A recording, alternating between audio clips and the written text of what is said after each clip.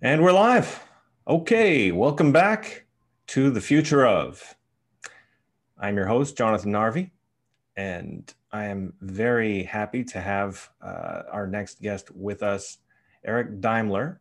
And so we're going to be talking about the future of AI and the data pandemic. And Eric is the perfect person to talk about this. I'm going to just give a brief synopsis and then let Eric fill you in exactly why he is the exact person who should be talking about these things. Number one, Eric is the CEO and co-founder of Connexus.com. He's an investor, he's a policy advisor, a keynote speaker, he's author of The Future is Formal, How the Best and Worst of AI is Yet to Come. If I'm not mistaken, you're also a former member of the Obama administration. You come with quite the resume, Eric. So maybe you can talk a little bit more about your background and you know what makes you the expert in this space. Well, it's good to be here. Thanks for having me. It's terrific to be speaking to the audience and about this important issue, which is getting people involved in the discussion around the future of, we'll say, information technology.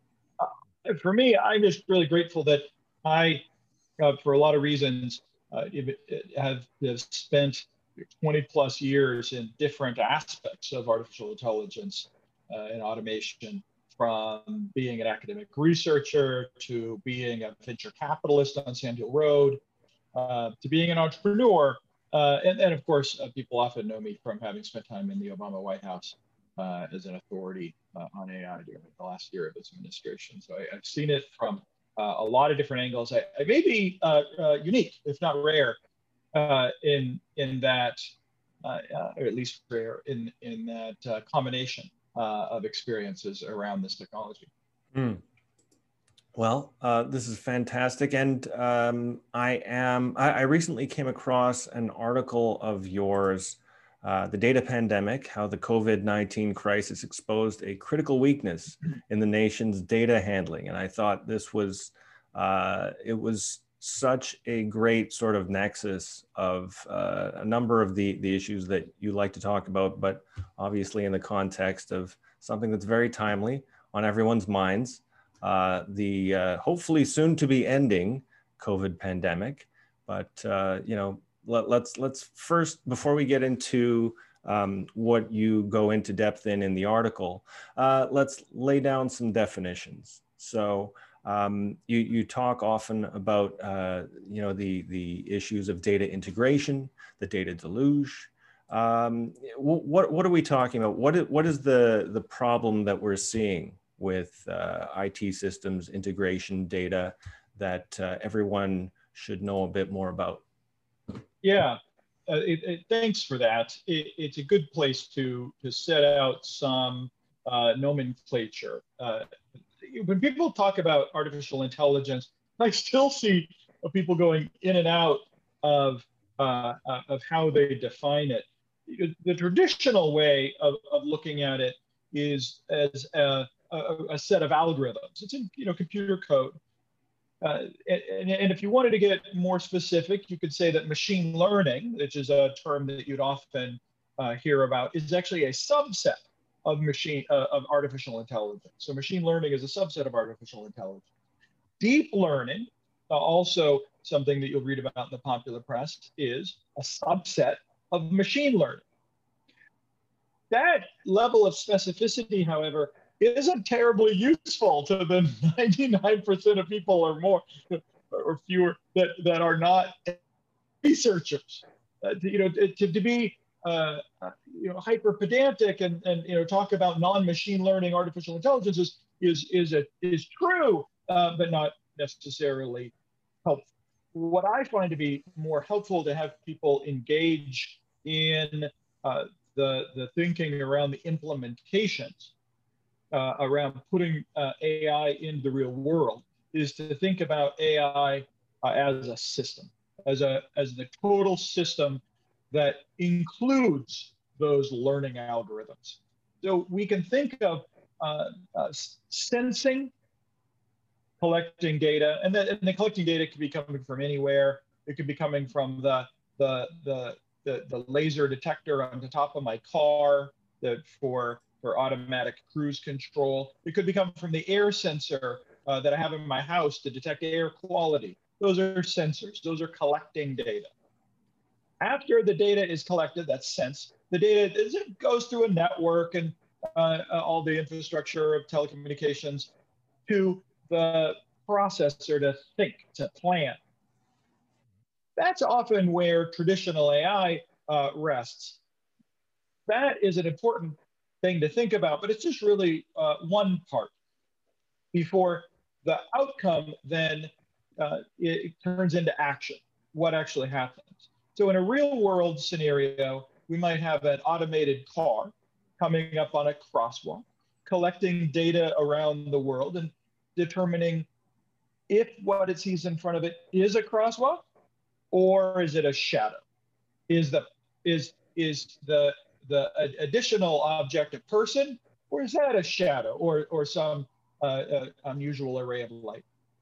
Then that goes into through the network into computation, traditional AI, planning. But that action needs to be determined. That may be separate, actually, from the sensing, certainly, from the network, certainly, from the planning. That's separate. So what happens? What degree of confidence did humans put into the system to tell the car, should it slow down? Should it change lanes? Should it come to a complete stop because the consequence of error is so great? That's an action. And then that whole system then learns from its experience. Sense, plan, act, learn from its experience. That's what I think is a more useful definition of AI for your listeners, for those consuming this conversation. Sense, plan, and act, and learn from experience. When you have that whole system, that gives you a place to grab onto in thinking, where can I get involved, even if I don't work as a computer programmer in my day-to-day job? What do I care about? Well, I certainly care about cars stopping at crosswalks. So that gives me a place to have a conversation with the computer programmers that are encoding this automated system into our daily lives. Sense, plan, and act. So this is a great sort of theoretical basis for the ensuing conversation. I want to get into well, that was a very practical example, but also I want to get into the timely newsy aspect of the article that you wrote. So I'm gonna quote you, so maybe you can talk about, again, how data integration and integration of IT systems, perhaps AI, are, how these things may be rolling out a little bit less effectively than we'd like. So I'll just begin. Data collection and handling sorry, I should actually back up a bit. While the COVID-19 pandemic itself may be unprecedented, America's poor national response to it shares some of the same root causes as previous public health care failures, including the disappointing initial rollout of the Affordable Care Act. Both cases involve the need for massive amounts of heterogeneous data to be shared by many IT systems. In the case of the novel coronavirus, reliable data was needed to track COVID-19 prevalence, among other factors. And so in the cases we saw, the initial data's quality and handling were largely ignored, leading to critical problems later on. Can you break that down for us? Where is the system breaking down in terms of data integration, and what are the solutions that you see to this? Sure. So what I discovered in working with artificial intelligence in the Obama administration in the White House was that a lot of energy was spent on the learning algorithms themselves. In some cases, justifiably so, because in the case of the protein folding coming out of DeepMind, that's magical, and the implications are large. But we need not overly uh, exaggerate the applications of that technology to every other part of our lives. That required a massive amount of data in a particular structure in order to solve the problem. And deep learning, that is used by DeepMind, is really well suited to that particular problem with that particular data set. For much of the rest of us, we have different sort of problems, I came to realize. And that problem is bringing the data to bear, just finding the right data and then integrating it, just making it one cohesive whole. So you can imagine in your daily life, you've used Microsoft Excel or some similar worksheet, Google Sheets or something. And in those spreadsheets, you can work with a few dozen, maybe a few hundred, maybe a few thousand columns. If you then started to work with different sort of worksheets and you said, well, I'd really love to do some analysis across these multiple Excel files, then that become a little more complicated. If you then multiply that by the rate of data growth we have today, where it becomes millions of Excel spreadsheets, or really at the rate of growth, maybe billions or even trillions of these spreadsheets, it really becomes meaningless to talk about any one particular spreadsheet. You're going to have to talk about it at a completely different level. And bringing all those together into one cohesive whole upon which to do analysis then becomes itself an abstraction and a job. Right. This is increasingly the impairment behind almost every business problem and almost every public policy issue. Right. So just sort of closing the loop on the question and your answer, which you've laid out the context specifically to do with dealing with whether it's this pandemic or we know there's going to be future pandemics. There's going to be future national crises. Where do you see this integration of different data sets into a single cohesive system? From a practical standpoint, what solutions get you excited, and where do you see maybe danger ahead? There are a lot of companies that are beginning to recognize that they are falling behind relative to data growth. We're working with a very large Swiss financial services company, which for 7 years has found and struggled and failed to bring their information technology infrastructure up to the level it needs to be to fulfill on their business goals. They cannot write contracts, really, and interpret contracts fast enough to fulfill on their business growth ambitions. So that's actually the problem. How this manifests itself in things like the COVID-19 vaccine response and the COVID-19 vaccine distribution is in these really strange ways in which humans will tend to interpret data differently. So an example is we worked with a very large medical supplier, hospital system in the United States that quite literally had across its own system, not even different hospitals, different interpretations for diabetes. And you might say, well, that sounds really weird. These are physicians, they can say diabetes. The issue is if you put it, again going back to your Excel file, spreadsheet, whatever, you say a patient has diabetes. One group, for their purposely good reasons, might say diabetes, yes or no. Another might say, well, diabetes, how much, how badly, what are the measurements? Another might say, well, diabetes, how are we treating it? Those are different ways, we'll say, of treating diabetes. You can't just bring those all together into one column that says diabetes.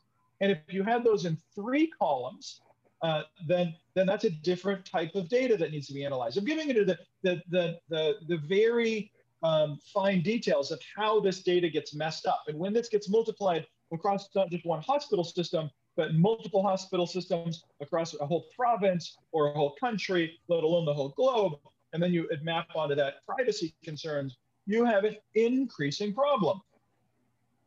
I've come to believe that the only solution to this is more fundamental than computer science. It's actually in a level of mathematics.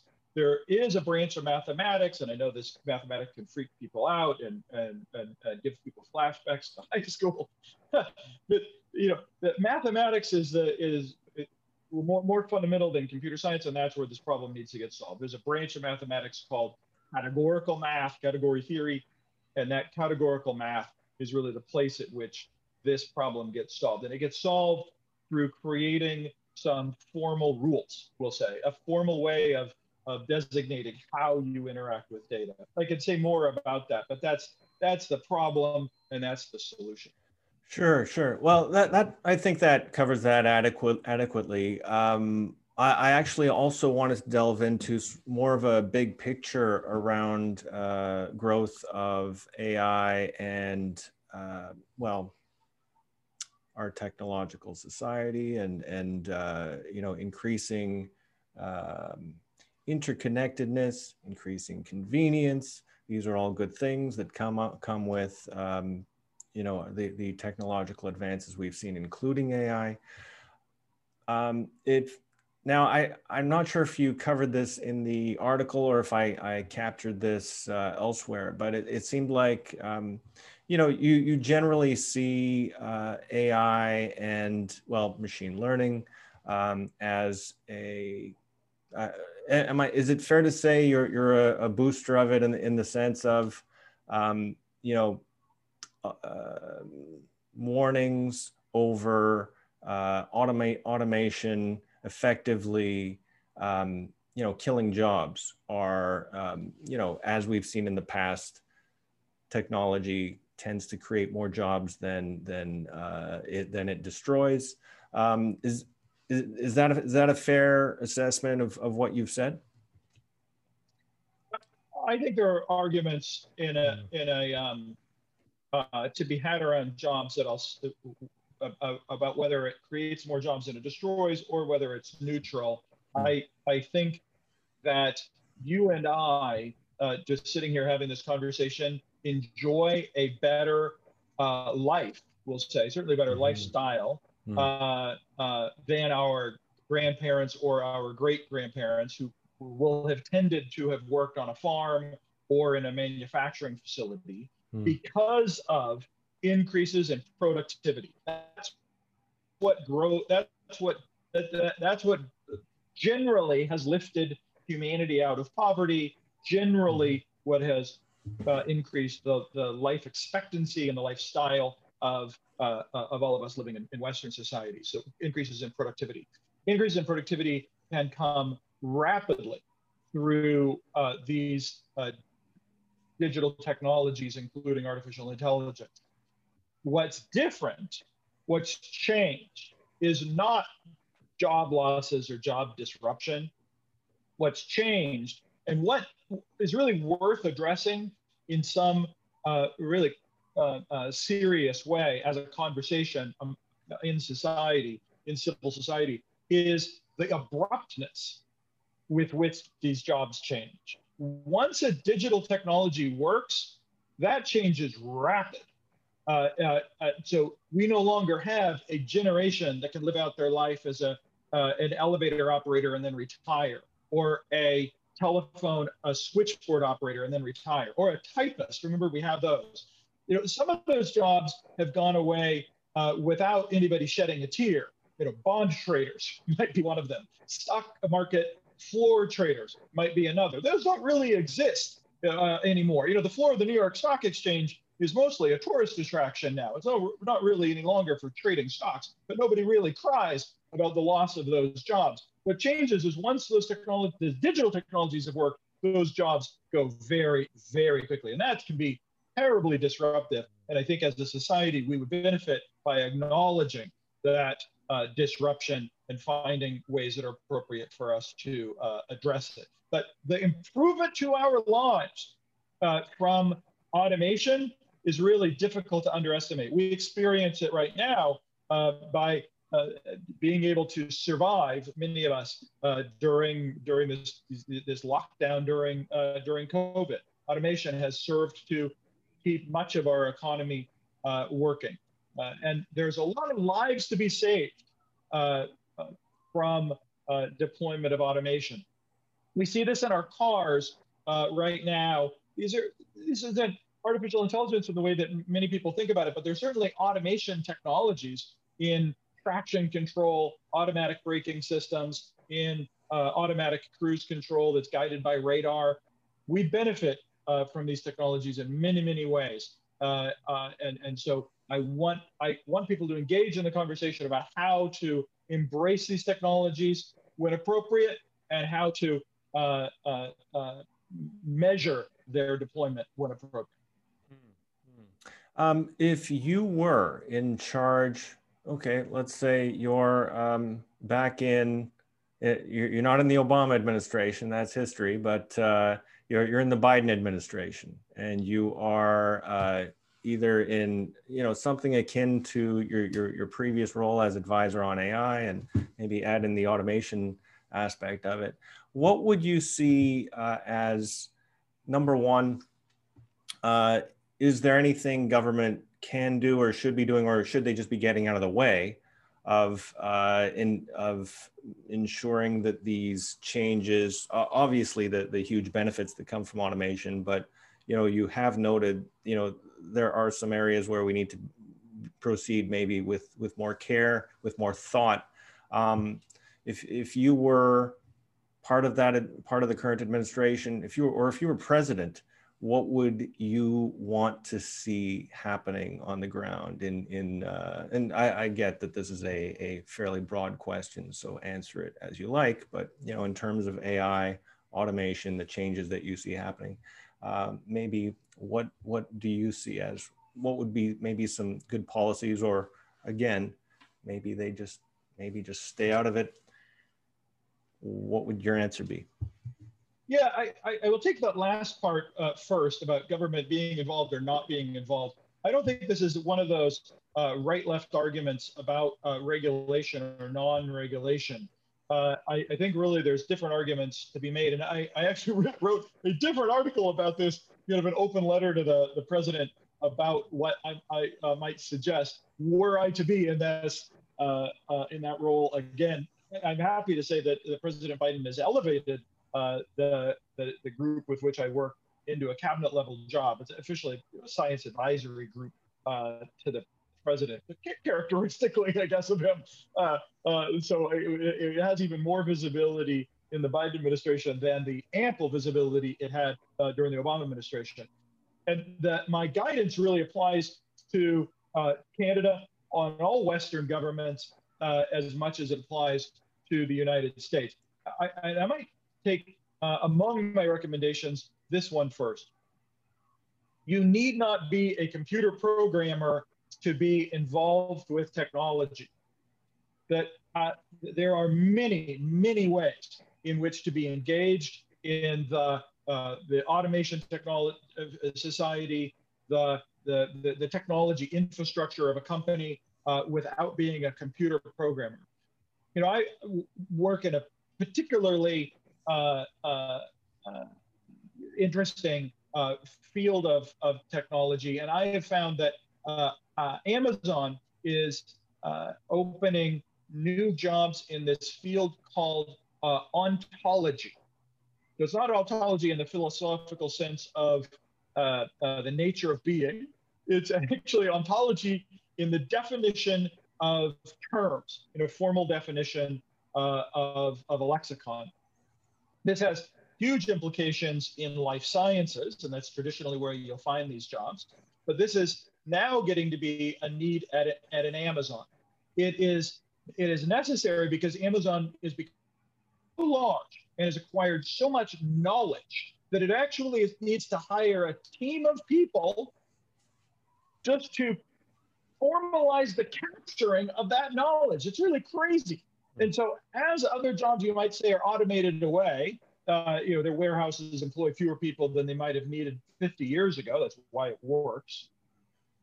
They now have 12, as far as we've been able to count, 12 ontologists, and they have 12 more job openings for ontologists in 2021. Those numbers sound small, but it's at a job that really didn't exist 5 years ago.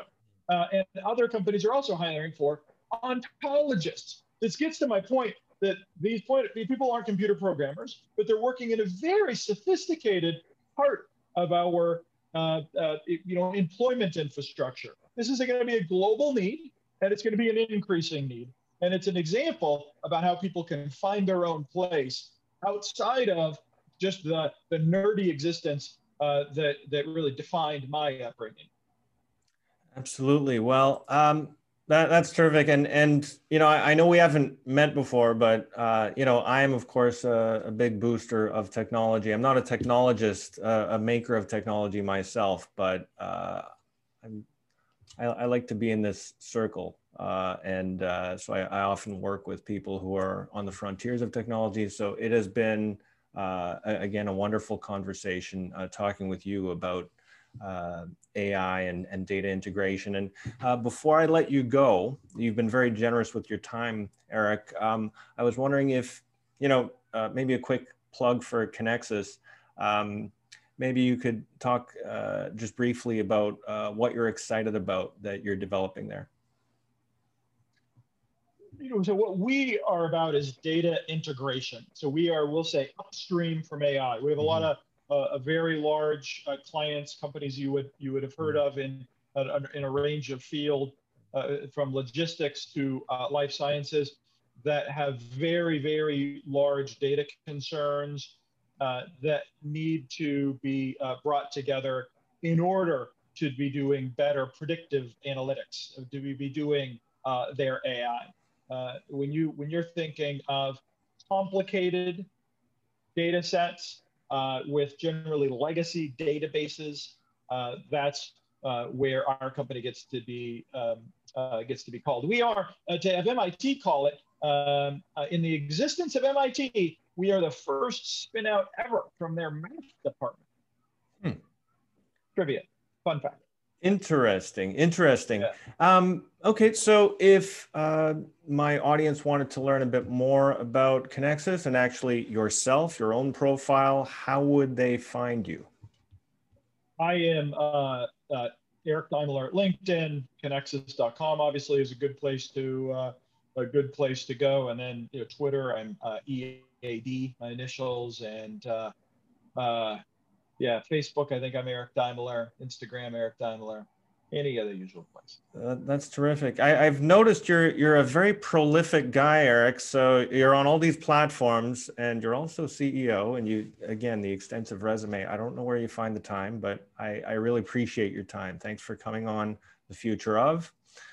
Today we've been talking about the future of AI and the data pandemic. Thank you very much, Eric. It's been a real pleasure talking with you. And to my audience, I will see you in the future.